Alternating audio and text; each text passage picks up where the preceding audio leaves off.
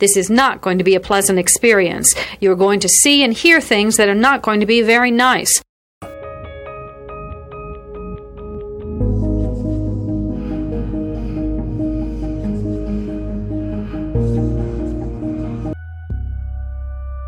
Experts divide serial killing into two general types, organized and disorganized. An organized killer brings everything he needs to complete the murder. A disorganized killer improvises. Begin.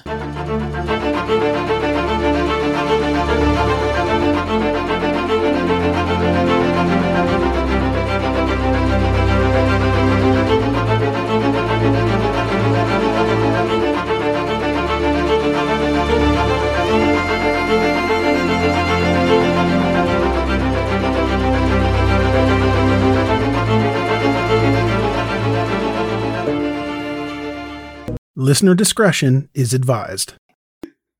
There will be some graphic descriptions of gun violence. Quote, this is a very small part of the episode, actually taking the brain to make out of his head what you're getting into and place it on the bookshelf behind him. Okay, so let's do this. End quote. Just one thing we have to do before we get started. Joe's room. On the morning Joe is in his bed August 9th, with his head 2007, and there's in Laceyville, Pennsylvania.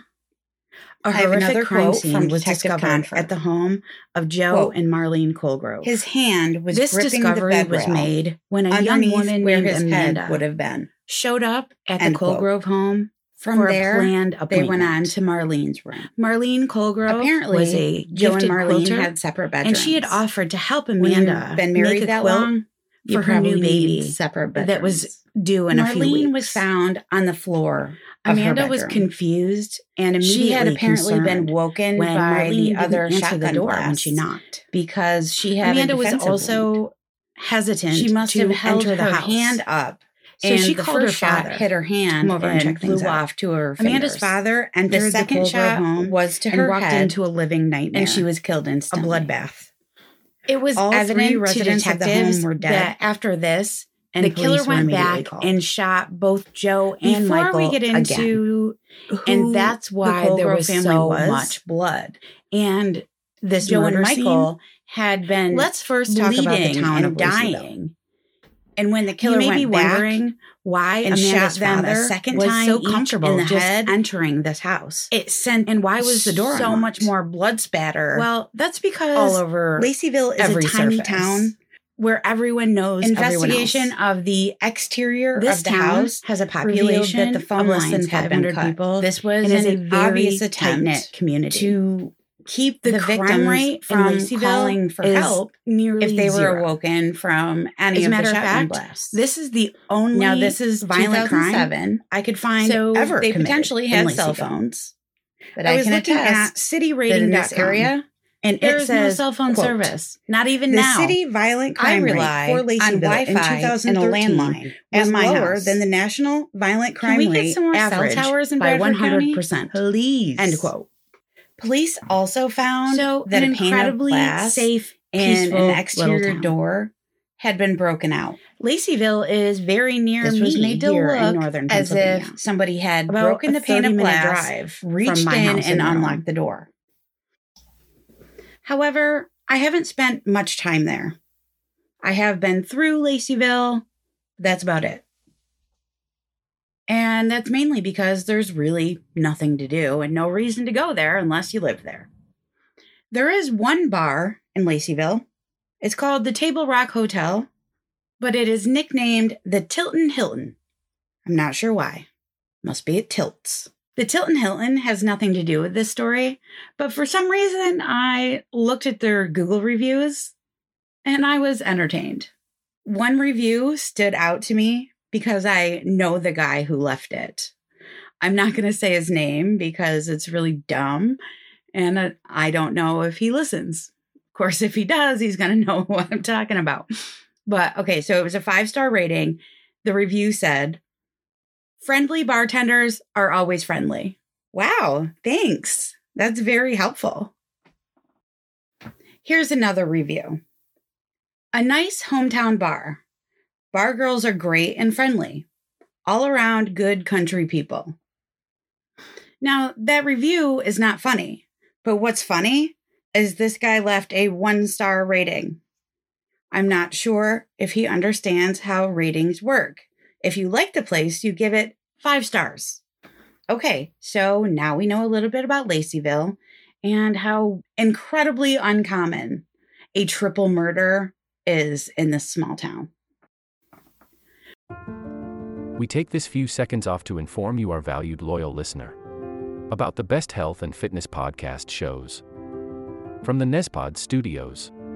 Join us as we give you the best of the best health and wellness updates you can rely on for the treatment of chronic health problems. Classic functional medicine back to basics health tips and special updates from the best doctors in the United States of America. Check out this health and wellness podcast shows. Explore Health Talk Weekly, Healthy Lifestyle Matters, Excellent Health Digest, Healthy and Free Daily, and last but not least, Weekly Health and Fitness Corner. Also, check out Nasty Boy CC, the truest story never told fiction podcast, for that real life on the go experience with the 27-year-old golden boy, who made our guest invite #1 list. He tells us about his story as it happens in real time and in real life. It's Nasty Boy CC, the truest story never told. Go get a load of that happiness, because happiness is healthy as we know it.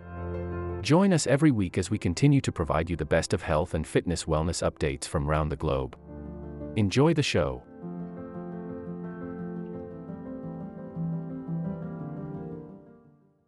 So now we can talk about the Colegrove family. Joe Colegrove was 60 years old in 2007. For decades, he had owned and operated the town's only barbershop. The barbershop also kind of served as a gathering place for the guys of Laceyville. Joe had served on the Goodwill Volunteer Fire Department for 42 years, since he was 18 years old. And for 13 of those years, he served as fire chief. Joe was well known and beloved in Laceyville. Some even considered him the unofficial mayor. Joe's wife Marlene was 56. She was a school bus driver for the Wyalusing School District. She'd served alongside Joe in the fire department for many years on the Ladies Auxiliary. Marlene was also well-liked in the community, but she was quite outspoken. Where Joe was pretty passive and chill, Marlene was quite the opposite, and she was obviously in charge of the family. Marlene was known as someone that you really did not want to piss off. I like her already. Marlene and Joe had 3 grown sons. Their oldest son, Michael, was 36.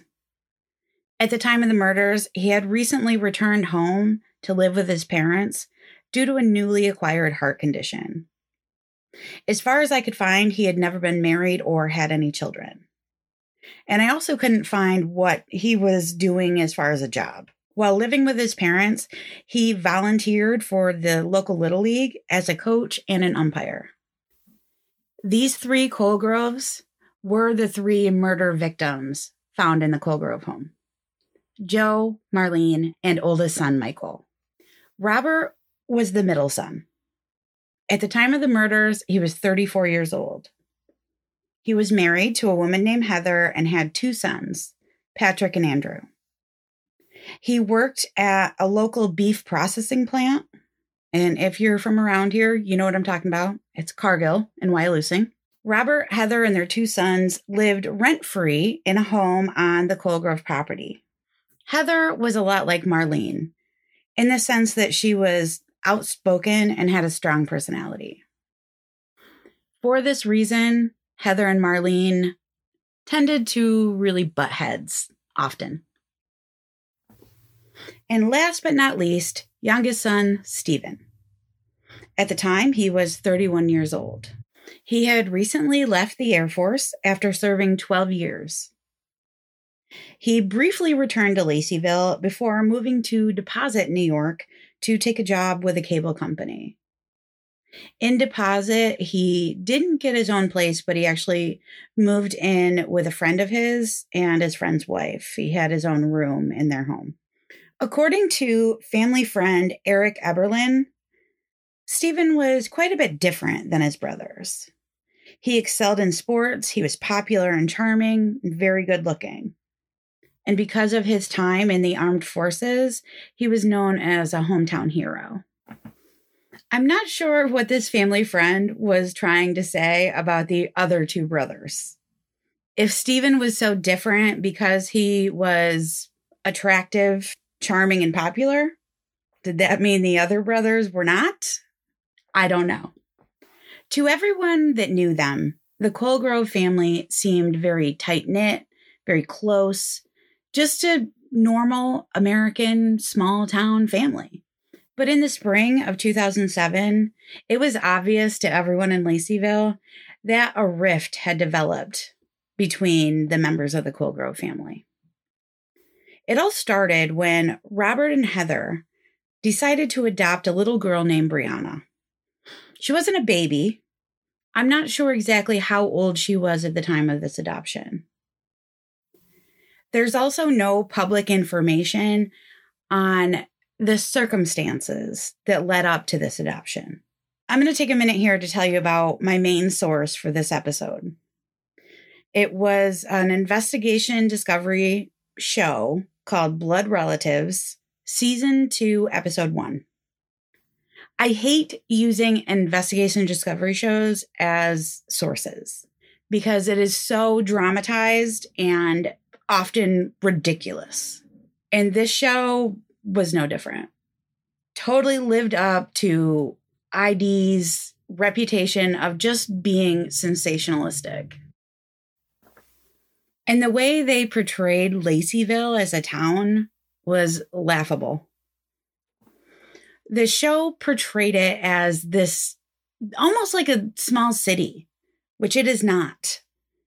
Like beautiful fountains and brick-built churches. No offense to Laceyville, but it does not look like that. Manicured lawns and all of this. No, not at all. The show's portrayal and how Laceyville actually looks could not have been more different. And I was annoyed. Like, why didn't they just shoot some of this in fucking Laceyville? I know they went there because at the very end of the show, they did have a shot of Laceyville from the other side of the Susquehanna River. So I know they were there. They also had a photo of the Colegrove's grave sites. They saw what it looked like. How could you then make it so fucking different? Like, the story is interesting enough without adding fake ass visual bullshit. I was pissed, kind of. Like, this is so dumb. And you watch these shows about small towns or whatever, you don't realize how fictionalized they are unless you actually know what these places look like. And it irked me. I'll leave it at that. Okay, rant over. Robert and Heather decided to adopt a little girl named Brianna. I don't know how old she was, but the Blood Relative show portrayed her as 6 or 7 probably. They also had her dressed the entire episode as an angel in a white dress with wings and a halo. So fucking dumb. Whatever. One last thing about the show, and I promise I'll be done. But they kept zooming in on this tarantula crawling all over the place. We do not have wild fucking tarantulas around here. It made no sense and had no bearing on the plot at all. Investigation Discovery can kiss my ass. All right, now I'm really done. Robert and Heather adopt Brianna, age and circumstances unknown. This whole situation infuriated Marlene. She and Joe were already providing much of the financial support for Robert's family, and Marlene did not approve of taking on another mouth to feed. She refused to accept Brianna into the family and blatantly gave her the cold shoulder. This is very strange to me. I understand the financial situation, but this is a child who obviously needed a home. This also could be Marlene's first granddaughter. And it's not like Joe and Marlene were hurting financially. Joe had a very successful business in his barbershop, and Marlene worked as a bus driver. I get that you don't want to have to support your grown children and their family, but something's fucking not right here. It makes me wonder if there is more to this story. If there's something else that makes Marlene despise this child. Or if it really is just Marlene's need for control over her family. Either way, Robert and Heather were furious at the way Marlene acted towards Brianna. So they moved out. They moved off the Colegrove property and got their own place in nearby Camptown. Marlene was not one to keep her business to herself and keep her mouth shut, so she told anyone that would listen that she cut Robert out of the will and he would get $1 when she died. Heather, being equally as vindictive, cut Marlene off from seeing her grandchildren. Well, the ones that she actually liked, the boys. This whole situation boiled over when Marlene showed up to the boys' Little League game. A screaming match ensued between Heather and Marlene, and the umpire had to eject both of them from the field. And guess who the umpire was? Oldest son, Michael. How fucking embarrassing. You're umpiring a Little League game, and your mother and sister-in-law nearly throw dukes. Michael realized then that this situation was out of control and he needed to get the family together to try and figure this out. So, youngest son Stephen came back to Laceyville to sit down with everybody in the Colegrove family and try to work it out. No dice. Neither Marlene or Heather would relent. Emotions were running way too high at that point to forgive and forget. This brings us to the morning of August 9th, 2007. The young pregnant woman, Amanda, showed up to the Colegrove home so Marlene could help her with her baby's quilt. Amanda immediately knew something was wrong when Marlene didn't come to the door. The Colegroves were very reliable. It was not like Marlene at all to forget about an appointment. We take this few seconds off to inform you, our valued loyal listener, about the best health and fitness podcast shows from the Nespod Studios. Join us as we give you the best of the best health and wellness updates you can rely on for the treatment of chronic health problems. Classic functional medicine back to basics health tips and special updates from the best doctors in the United States of America. Check out this health and wellness podcast shows. Explore Health Talk Weekly, Healthy Lifestyle Matters, Excellent Health Digest, Healthy and Free Daily, and last but not least, Weekly Health and Fitness Corner. Also, check out Nasty Boy CC, the truest story never told fiction podcast, for that real life on the go experience with the 27-year-old golden boy, who made our guest invite #1 list. He tells us about his story as it happens in real time and in real life. It's Nasty Boy CC, the truest story never told. Go get a load of that happiness, because happiness is healthy as we know it. Join us every week as we continue to provide you the best of health and fitness wellness updates from around the globe. Enjoy the show.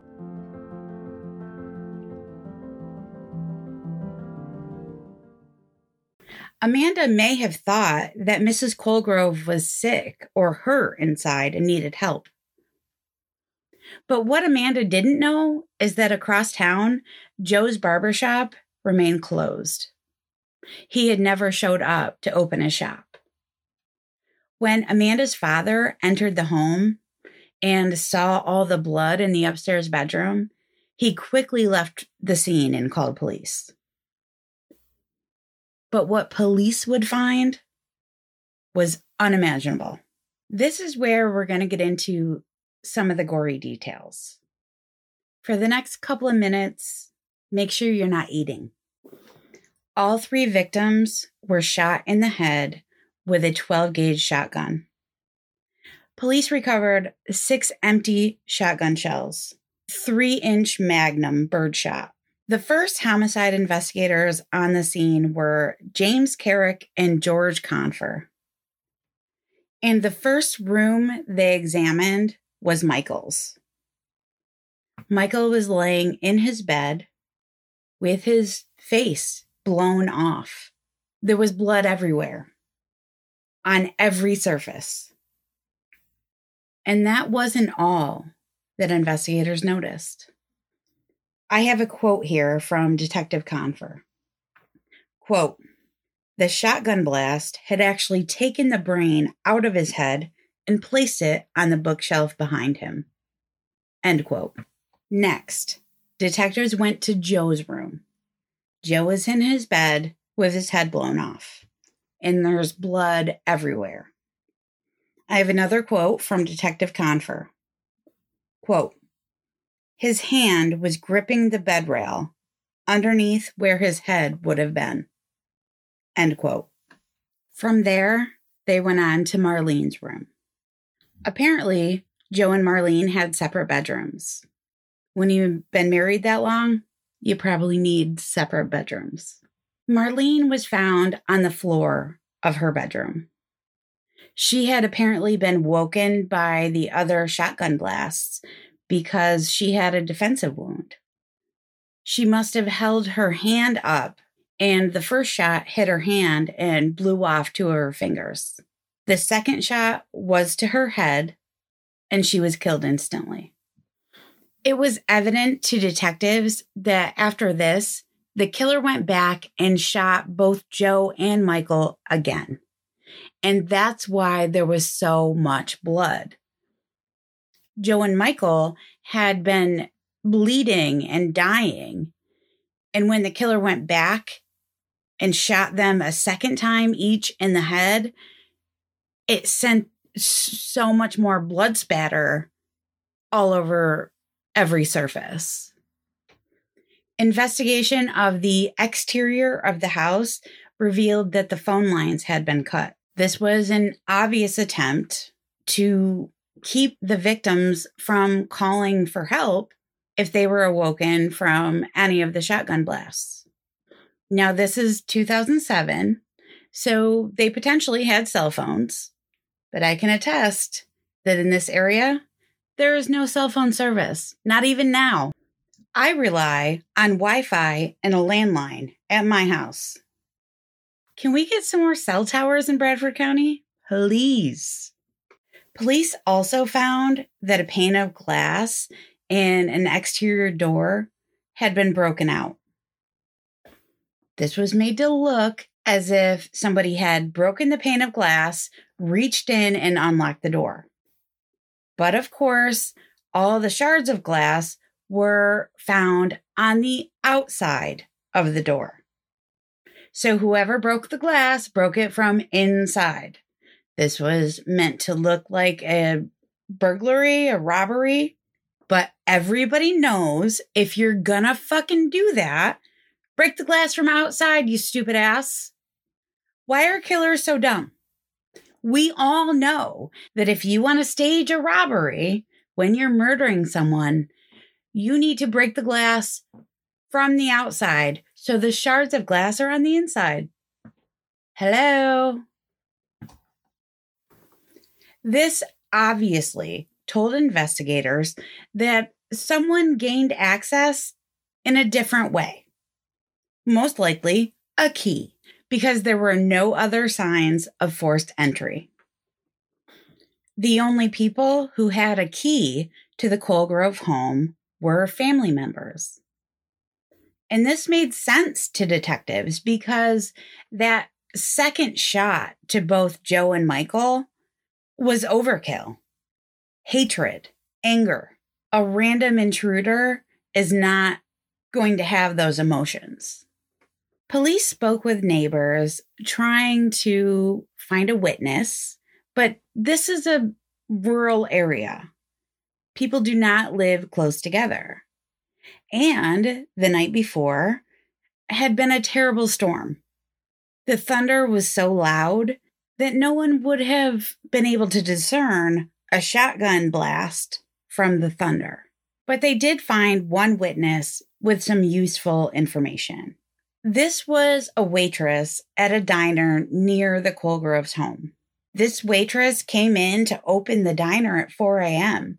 And when she got there, she noticed a white truck speeding down the road that the Colegroves lived on.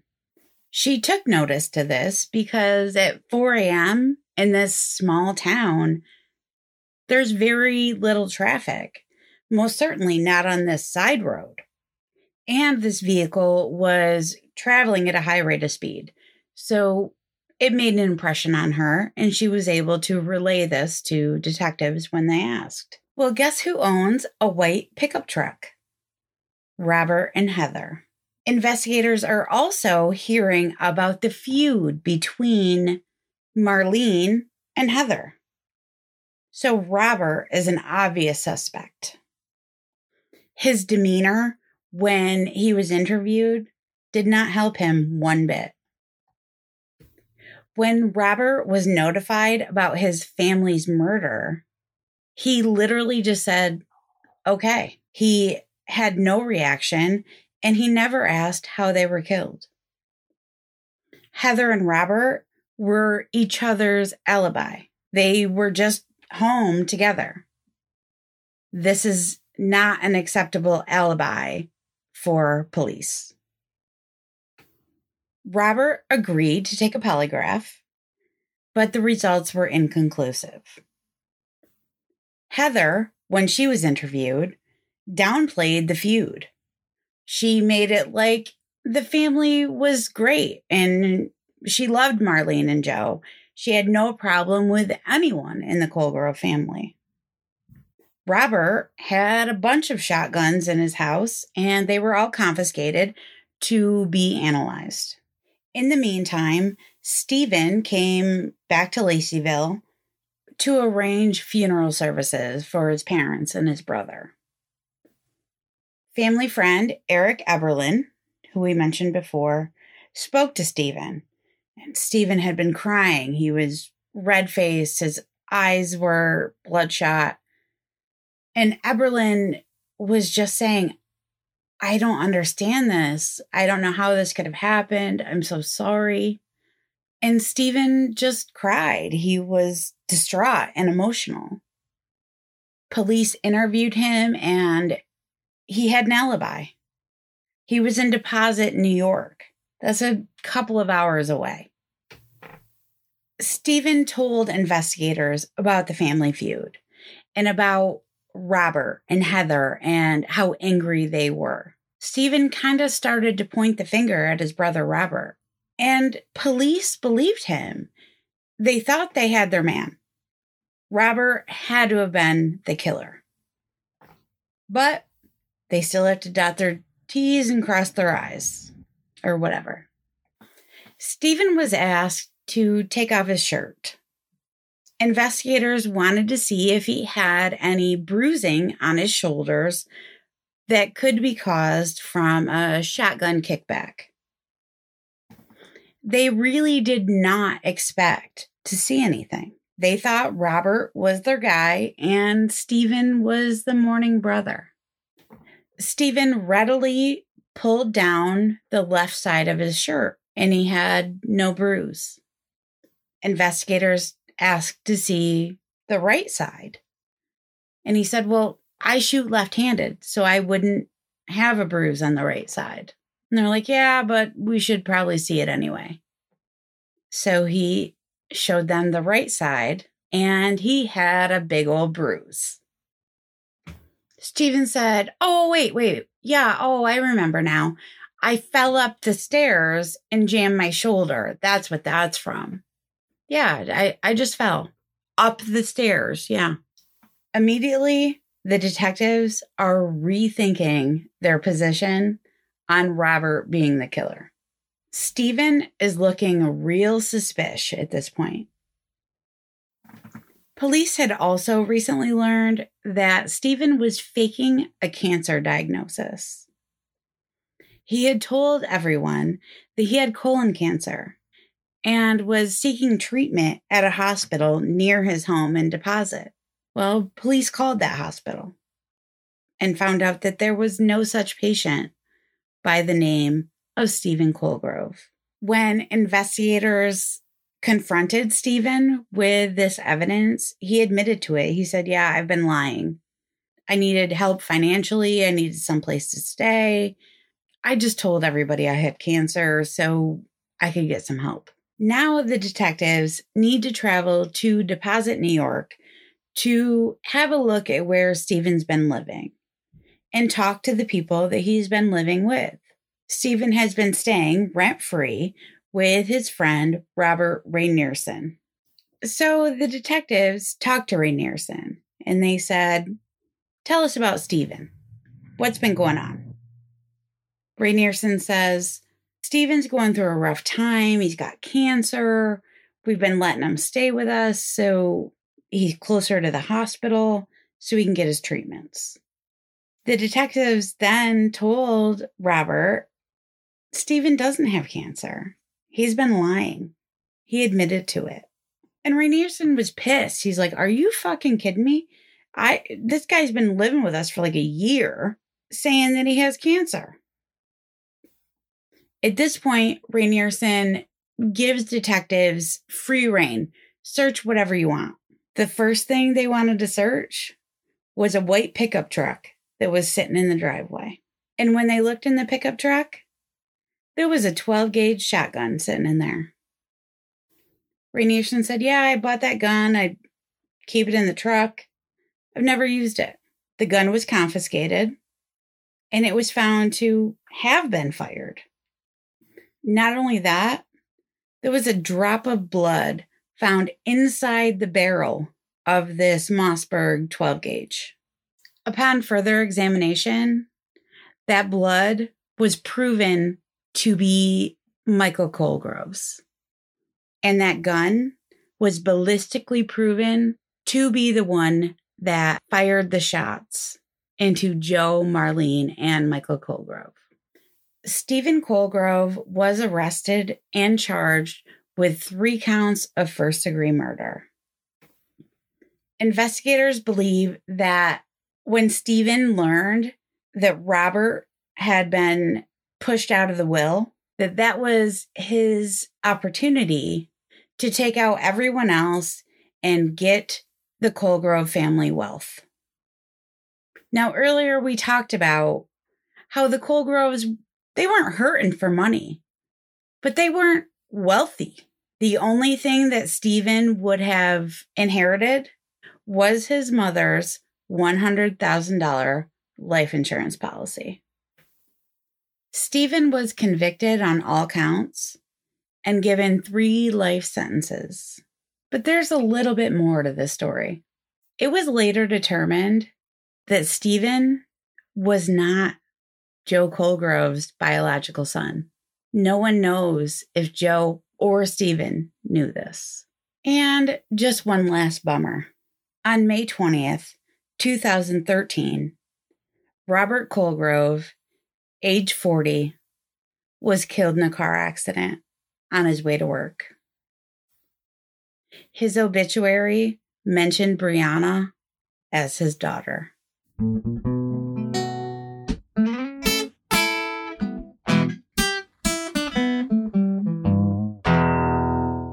So, that's the story of the Colegrove family murders of Laceyville, PA. What a dick, that Stephen. Of course, he's tried to appeal numerous times, and they've been unsuccessful.